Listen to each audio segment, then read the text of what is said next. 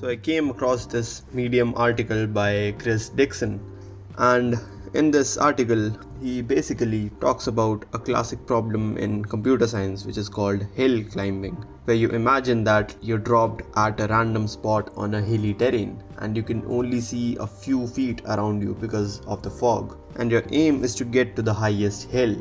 Now what would be an ideal solution for this?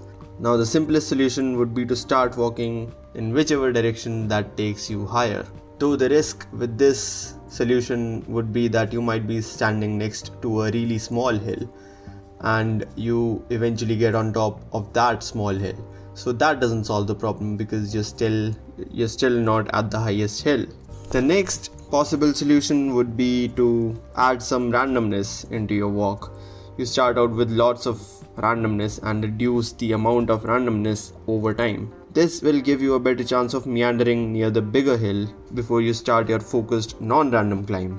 This would certainly be better since you have added some randomness to it. It is possible that because of that randomness, you by sheer luck end up next to a bigger hill and you ultimately climb that hill.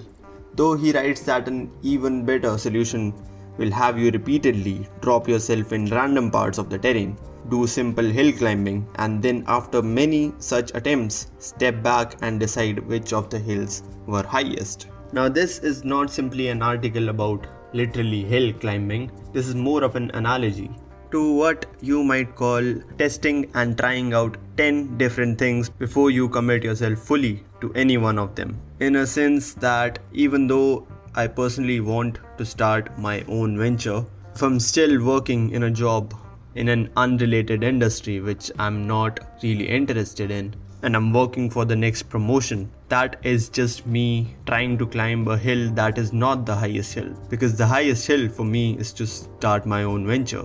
And even though I might have some awareness that that is the highest hill I want to climb, I'm still not working towards it, but I'm working towards climbing a smaller hill, which is to get my next promotion in this job that I don't necessarily like. So let's assume you have some idea as to what you ultimately want to do, which is to say that you have some idea about what your highest hill is. So you have the benefit of having a less foggy view of your terrain.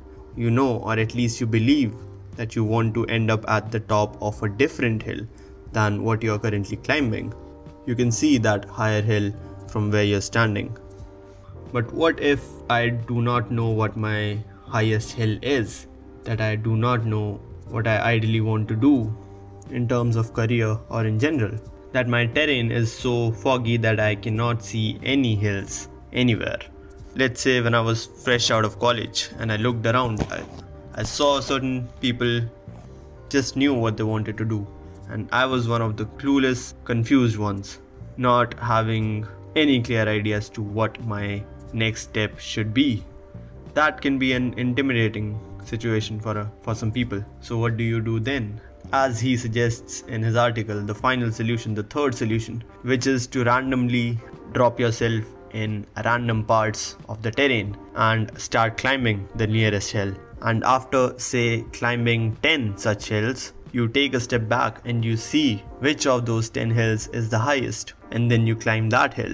And it is entirely possible that after climbing that hill, you find 3 more hills even higher than your current hill, and that is how you know that you now have to switch your current hill.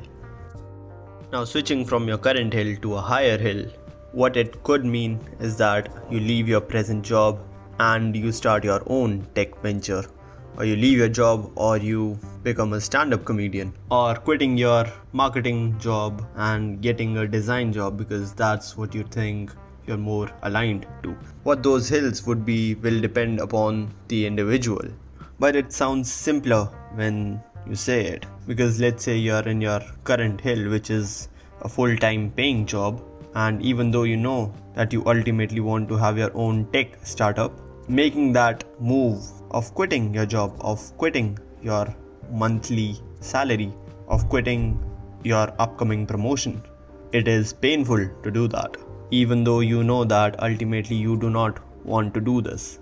But the lure of the current hill is strong. There is a natural human tendency to make the next step an upward one, so you end up falling for a common trap highlighted by behavioral economists that people tend to overvalue near-term over long-term rewards. And this effect seems to be even stronger in more ambitious people. Their ambition seems to make it hard for them to forego the nearby upward step, which is the next promotion. So he ends his article with this piece of advice. He says that people early in their career should learn from computer science. They should meander some in their walk, especially early on. Randomly drop yourself into new parts of the terrain, and when you find the highest hill, do not waste any more time on the current hill, no matter how much better the next step up might appear. Valuable advice. And even though I think that people deep down know what their highest hill is, even to make that move of switching from their current hill and climbing that higher hill is a bold one and a hard one, because what it really means is that you have to first of all come down all the way from your current hill and then start over from scratch to climb that higher hill. So you leave your job, you leave your monthly salary, and then you start working on something from scratch where you don't essentially even know that whether it will pan out or not. So this whole quality of starting over from scratch, leaving behind everything, requires some courage. Though you can also say that it is the most sensible move anyone could make, because since when you know what your highest hill is and still you do not work towards climbing that highest hill and you instead stay on your current hill trying to appease yourself, that is like living a life where you are betraying yourself. So I guess it all comes down to, first of all, climbing a bunch of hills till the point where you can see the highest hill, and then having the courage to start over and work towards climbing that highest hill.